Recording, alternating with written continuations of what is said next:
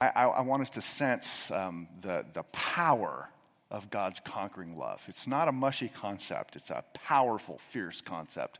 And so that's where we're going to head beginning March 12th, and I will be with a group of guys in Ecuador 2 weeks prior to that, and I didn't want to start it ahead of time. So with that said, I have a couple of standalone messages, and this particular one is Psalm 79, and I pray that you'll find this encouraging.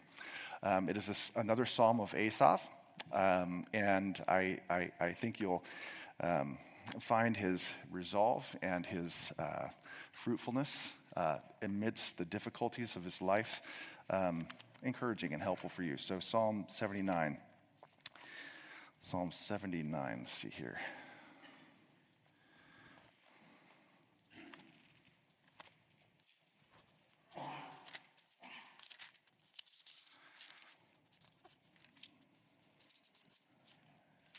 There we go. Let me just pause and pray. Gracious Father, I thank you we thank you for your word.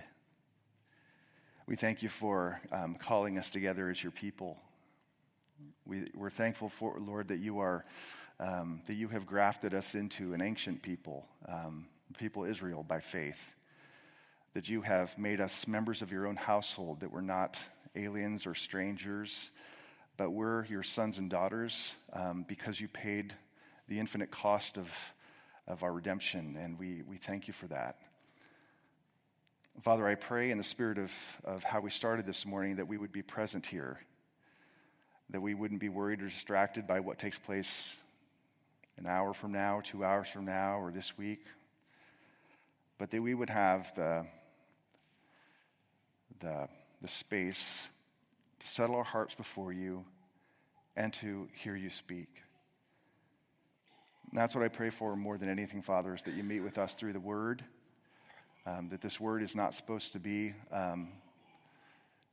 something that is merely intellectual, but something that is deeply spiritual and powerful and transforming. So in these moments we have right now, Father, I just pray you'd settle our hearts. Let our ears be attentive to what the Spirit says to the church, the 21st century, to Parkway. And if there's areas that need change, I pray that there would be change, areas of confession that we would confess, areas where we need you to be God over an aspect of our life that we've perhaps kept you from. I pray that we would surrender that to you. But do your work this morning, Lord, as we gather around your word. In Christ's name, amen. I think I speak for most of us when I say that most of us don't like drama that much, right? I know that there are the proverbial drama queens and kings who kind of like to stir things up, and for whatever reason they feed on drama. But I think most of us would rather avoid it. You know what I mean by drama? It's the stuff that makes life difficult. Conflict, belly aching. Sometimes it's just horrible circumstances. Sometimes it's things in marriage. Sometimes it's things with children. Sometimes it's things with church. But there's just this drama, and I think most of us like to avoid drama. At least I hear that a lot. It's like, just want to avoid the drama. It's interesting, too, though, to watch how people respond to drama, right? Those things that make life less than perfect. There are a number of different responses that you can have to drama in your life. And again, it can be in your marriage, your family, or your church. One way of responding is kind of be one of those fleers. Not like flee as in the bug, but flee as in escape, right? You don't like drama, and as soon as you experience drama, like you're out. Like you bug out, you jump ship, you pull the ripcord, whatever you want to say, you're done, you leave.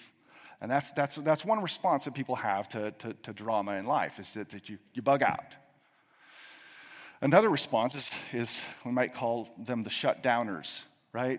In the middle of drama, you just kind of shut down, kind of go into a shell, maybe cocoon yourself into a bit of a discontented, cynical state because of the drama around you. But as a result of that, you no longer reach out, you don't put yourself out there in relationships or service. You just kind of become a living zombie, right? Just kind of there, but not alive. And I've seen people respond that way to drama. They shut down. That's one of the responses that people have. both, like I said, in almost any context, marriage, family, or church, or work, shut down. Then there are the others who we might call them the reactors, right? Who in the midst of drama just get all upset and sometimes make mountains out of molehills. Love to get angry and frustrated and make things worse, really. The kind of people, and we're familiar with that kind of overreaction, when people unfriend you because of who you voted for president, right? It's like, seriously? That's like going to be the reaction? Not, of course, that happened to me. It didn't happen to me, but I've heard it's happened to people. But those are some of the responses that people have when there's drama. It's just, you either leave, you shut down, or you overreact. Now, how is it, if you look at your life, during times of, let's just call it drama or hoopla. There's another good word, hoopla. It's just all the fuss. How is it that you typically characteristically respond? Are you the kind of person who would, if you need to pull that up or whatever, you can. Okay. Are you the person who just shuts down? Typically overreacts, gets angry? Person who just leaves, bugs out? I ask those questions of myself. How is it that I respond? Sometimes my temptation is to shut down. That's what I can do. But I don't think the Lord would have us, in terms of drama, shut down or leave or overreact. How is it that the Lord would have us respond in the whole drama of life? And mind you, the question isn't if there will be drama. Really, the issue is when drama happens, because it will happen, right? I mean, both in my limited life and in people that I've known and had tell me their stories from 5 to 95, is that the drama never ends. As soon as one drama is over, another one takes its place, right? It just keeps coming like waves on a beach, and it's there. It's constantly there, and the reason it's there is because you're a sinner, and even if you escape, your sin follows you, and the drama follows you. And unless you're going to be a hermetic monk that is living all by yourself, chances are you're going to leave and go to be with other sinful people, and there will be drama wherever you go because you're with a bunch of people who are sinful people.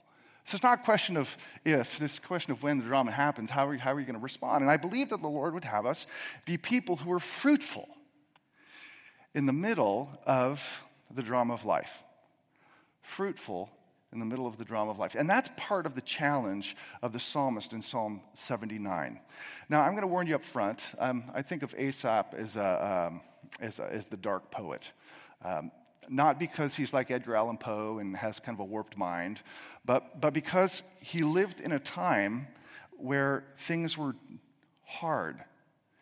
Sometimes God puts his people in times where there's prevailing peace. Like if you were to live in the time of Solomon, King Solomon, you would have enjoyed peace and prosperity, but Asaph didn't live in that time. He lived in a time of the demise of the Jewish nation. That is, he lived in a time in which God's judgment and wrath was poured out on his own people, and he was there to see it. That's why he is the dark prophet or the dark poet. And he writes about it in the form of a prayer. And there's 3 movements in this prayer. He starts with his complaint. It's not a complaint as in he's whining at God, but he's just expressing what's happening around him, what his eyes see. And it's hard, it's devastating. That's movement 1. The second one is he contends with God in a petition to resolve it. And then he closes the psalm with a resolve of his own, what he's going to do. And that's the high point. So it goes from kind of dark to light. That's the shape of the psalm. And he starts with his, if you will, his prayer by expressing to God what's going on around him. And it's dark. This is how he starts. 79, beginning in verse 1, he says, "O God, the nations have come into your inheritance. They have defiled your holy temple. They have laid Jerusalem in ruins. They have given listen, if you're not reading it, listen. They have given the bodies of your servants to the birds of the heavens for food, the flesh of your faithful to the beasts of the earth. They have poured out their blood like water all around Jerusalem, and there was no one to bury them. We have become a taunt to our neighbors, mocked and derided by those around us. How long, O Lord, will you be angry? Forever?" Those verses are vivid, gruesome, and graphic. this isn't hoopla. This isn't just drama. I think we would categorize this as Holocaust. God's sacred temple, sacred to the Jewish people, sacred to God, has been defiled by pagans. The sacred city of Jerusalem, where the Lord set his name to be known, is in ruins. The people, described as servants and the faithful of God, lie slaughtered around with no one to give them the dignity of a burial, so exposed to the elements and exposed to the animals and exposed to the birds. And the people of Israel have become a taunt. That is an object of ridicule. It's a horrible place to be. A horrible place to be. And yet he understands that this isn't an accident. Because he says, will you be angry with us forever? He recognizes what he sees around him and all the carnage is an act of God. An act of God, an act of judgment.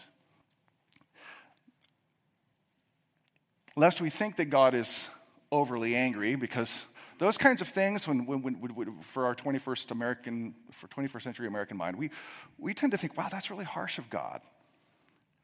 Like that he would bring about this kind of devastation to his own people. And I think a piece of why we don't fully get it is because we think too much of ourselves and too little of God's holiness. Simply recognize that, when two things with regards to wrath is that, in those sneak previews of the wrath of God when it falls in the Bible, that God is fully justified in wiping out an entire planet of breathing, living beings in a flood, or in a moment of time, vaporizing 2 cities. And those are just previews of God's hatred of sin.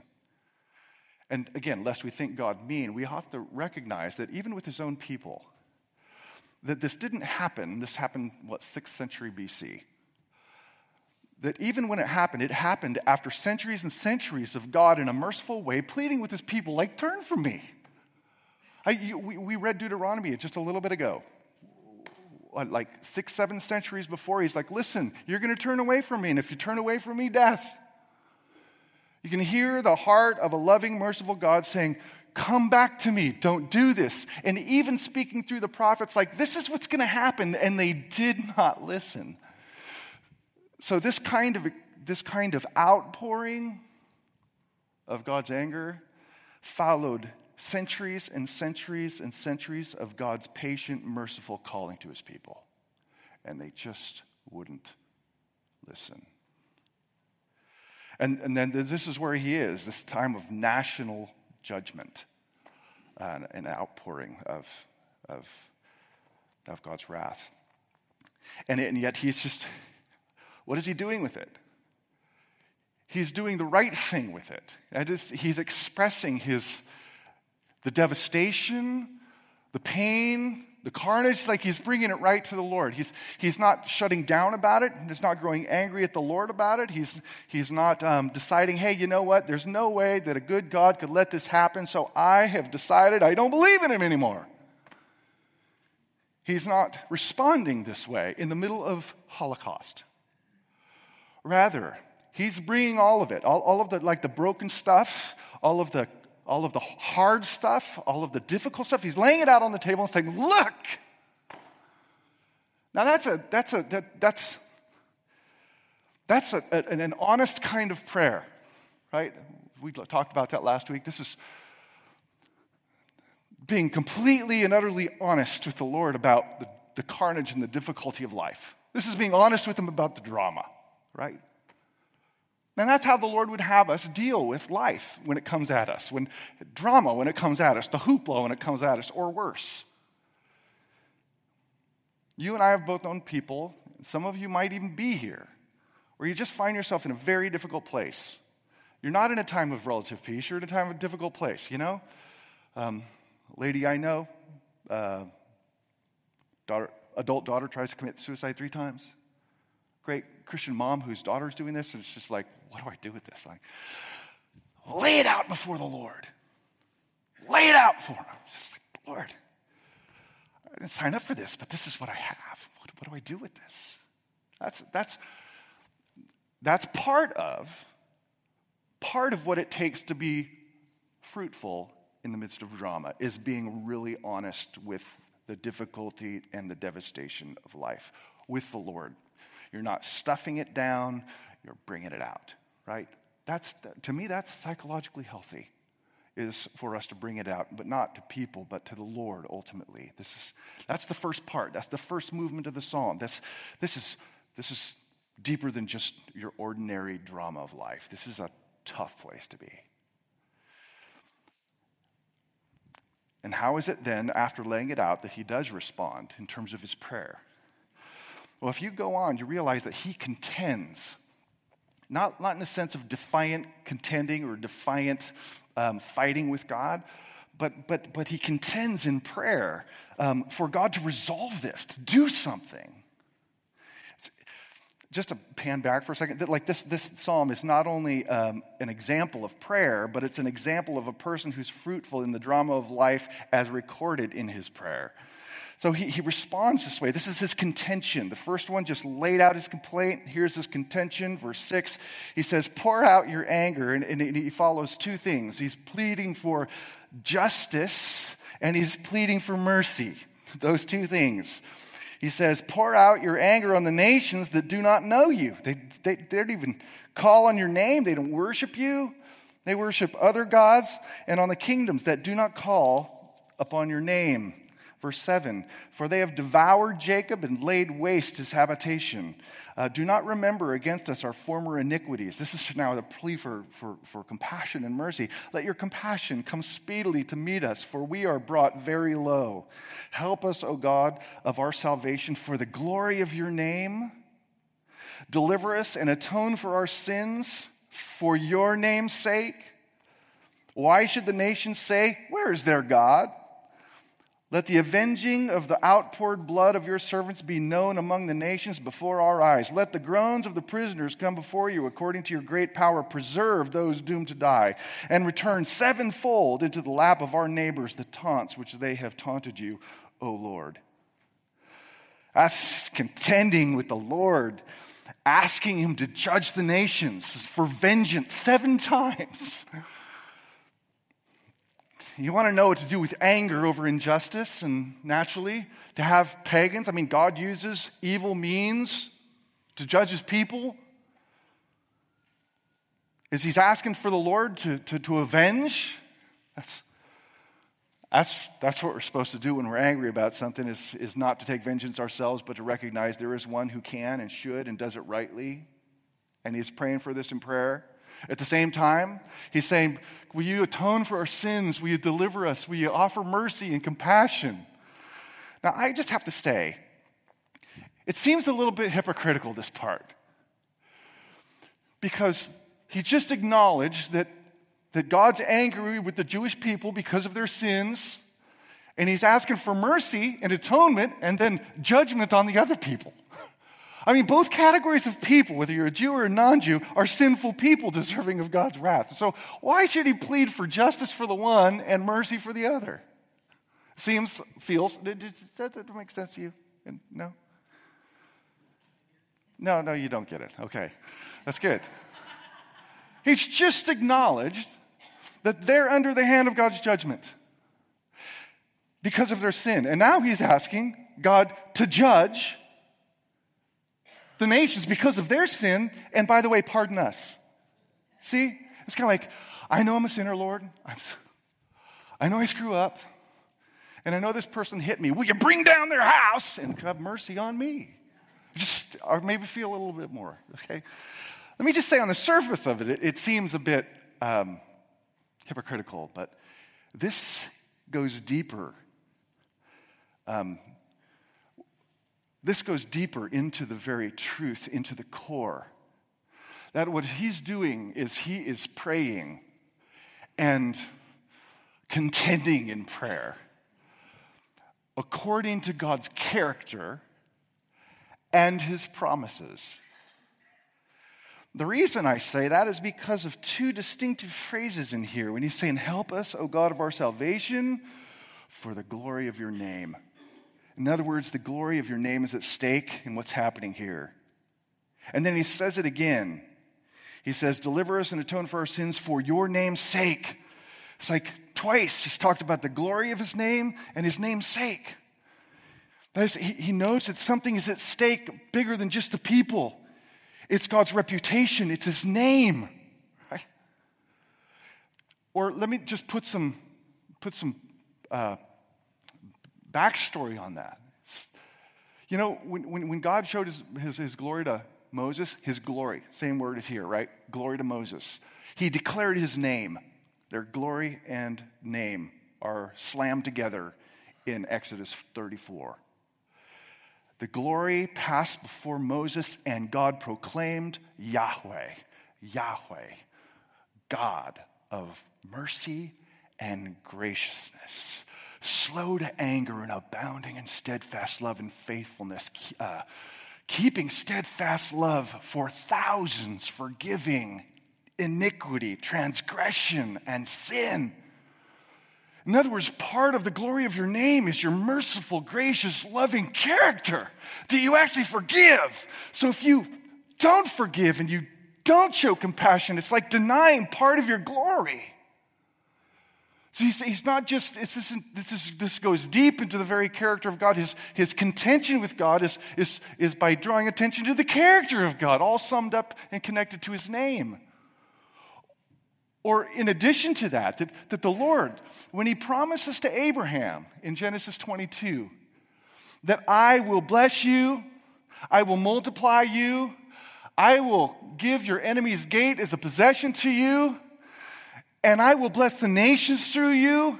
I will do this by swearing by my own name. He swore by his own name, I will bless you. That's a promise. So what he's doing here is he's praying according to God's revealed character and his promises. It's like saying, Lord, you promised. You know you can't break your promise to us. This is who you are. You've shown yourself to us as a God of steadfast love and mercy. Your glory is wrapped up in deliverance. You see, that's deep. He is praying God's promises and his character back to him. Moses did the same thing. Contending with the Lord, make good on your promises, God. I don't know if you ever made promises to your kids, but one of the things kids do is they remind you of your promises, right? Man, you're going to think I'm a horrible dad after I tell you this, but we were sitting in our hot tub late last fall. It's 100 degrees, and it was really cold out. It's super awesome. 100-degree water, bubbles. It's cold out. The pool next to us is 49 degrees, right? That's like, what, a 51-degree difference? And I made a dare. My youngest, he was 10. I'm like, buddy, Isaac, I will give you $5 if you'll jump into the pool. Like from 100 degrees to 49 degrees. And my third one, he likes money. He walked off the end of the diving board and he jumped in. And he shot out about as fast as a rocket. Right? And he got back in the hot tub shivering. And he said, Dad, you owe me $5. I said, I know. I didn't give it to him that night. And so the next day he said, Dad, you owe me $5. You promised. And he asked me the next day too. It's like, you know, that movie, Better Off Dead. It's like, I want my $2. I want my $5.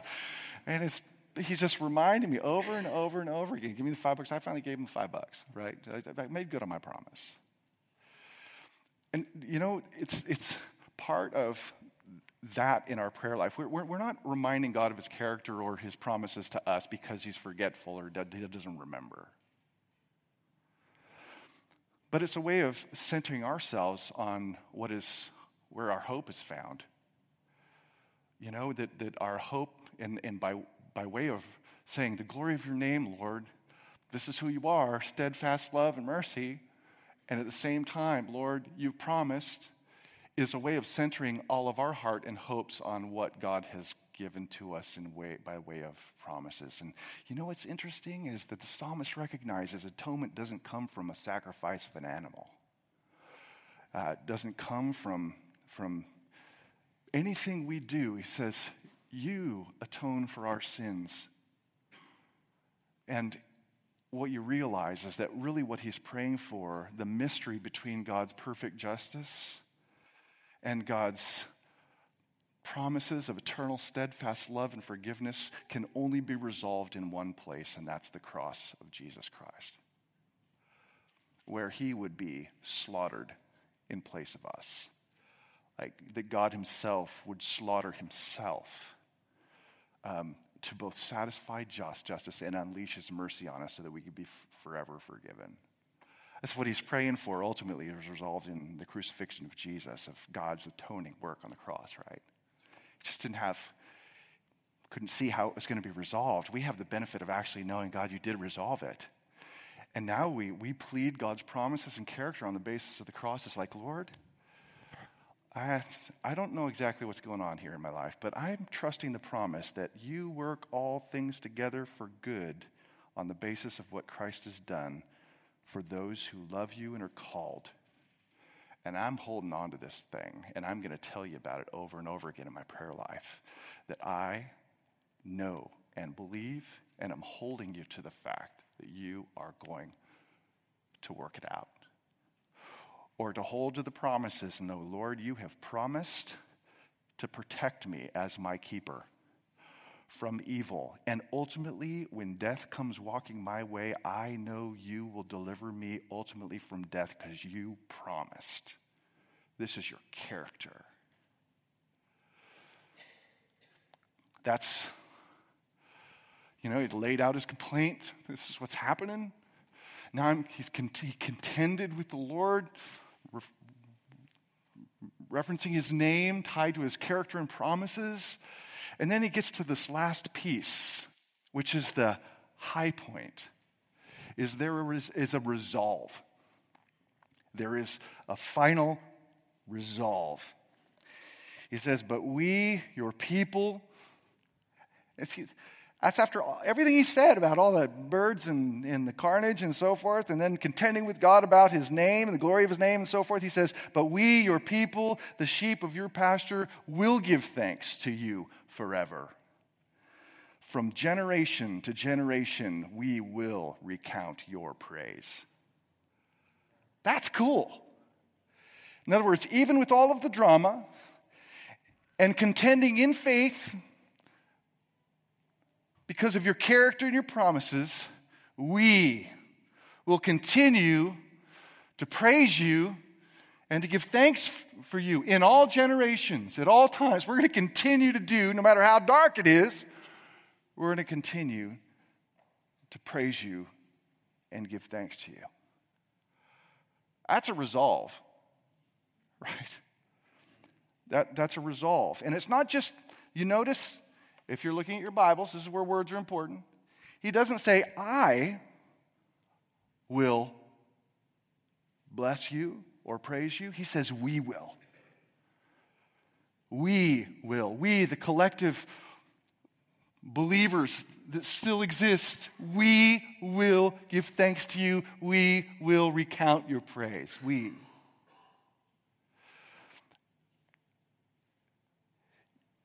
One of and this really comes from the surrounding context. We have a bunch of Psalms of Asaph, the dark poet. Even in the midst of this, he is doing what God called him to do, which is writing prophetic poetry. He's being fruitful in the middle of the chaos.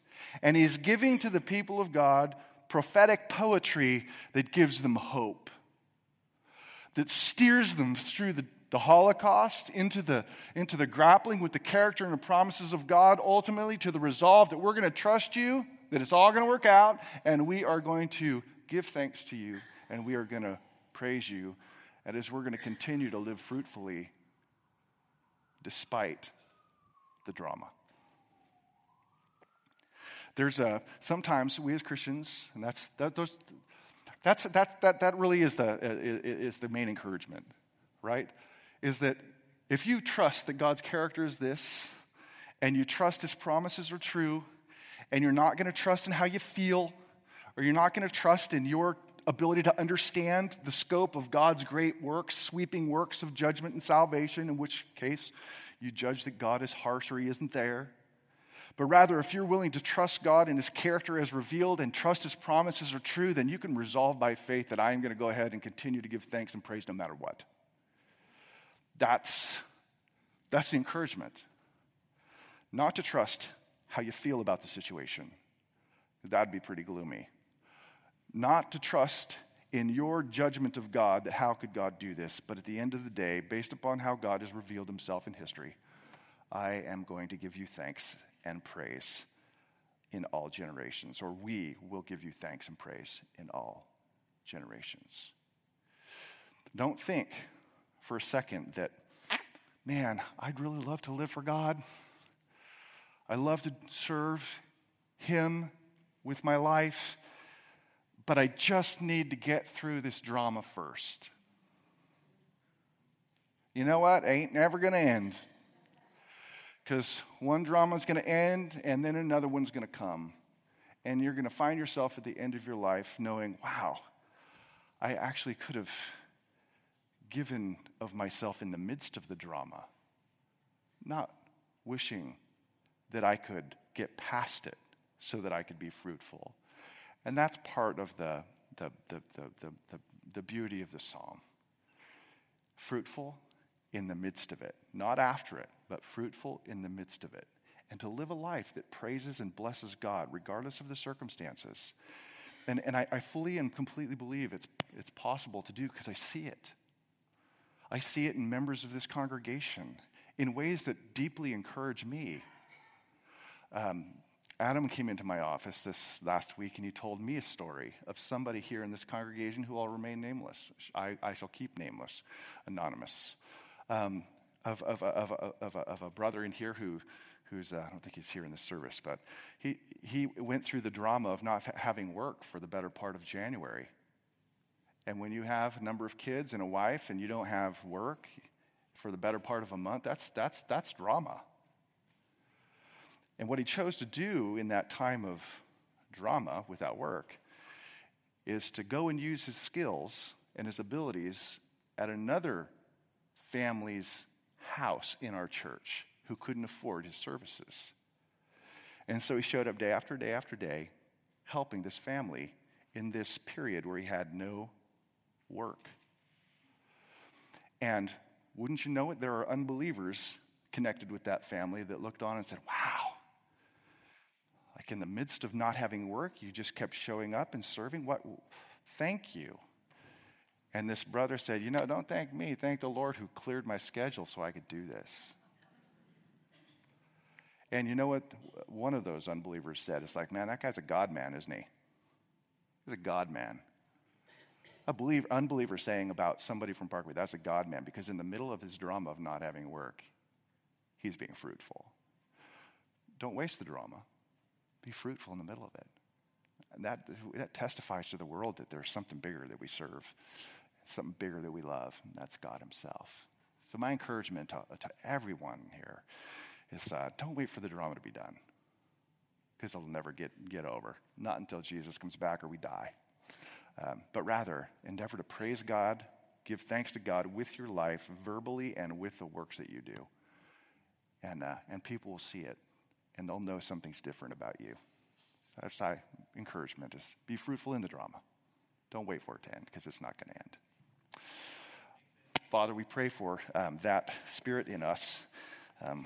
We want Fairfield and desire Fairfield to be a better place, and our neighborhoods to be better places. And that comes when your people who are called by your name are willing to live and love and serve in the name of Christ and for the sake of others in the midst of difficulty and drama.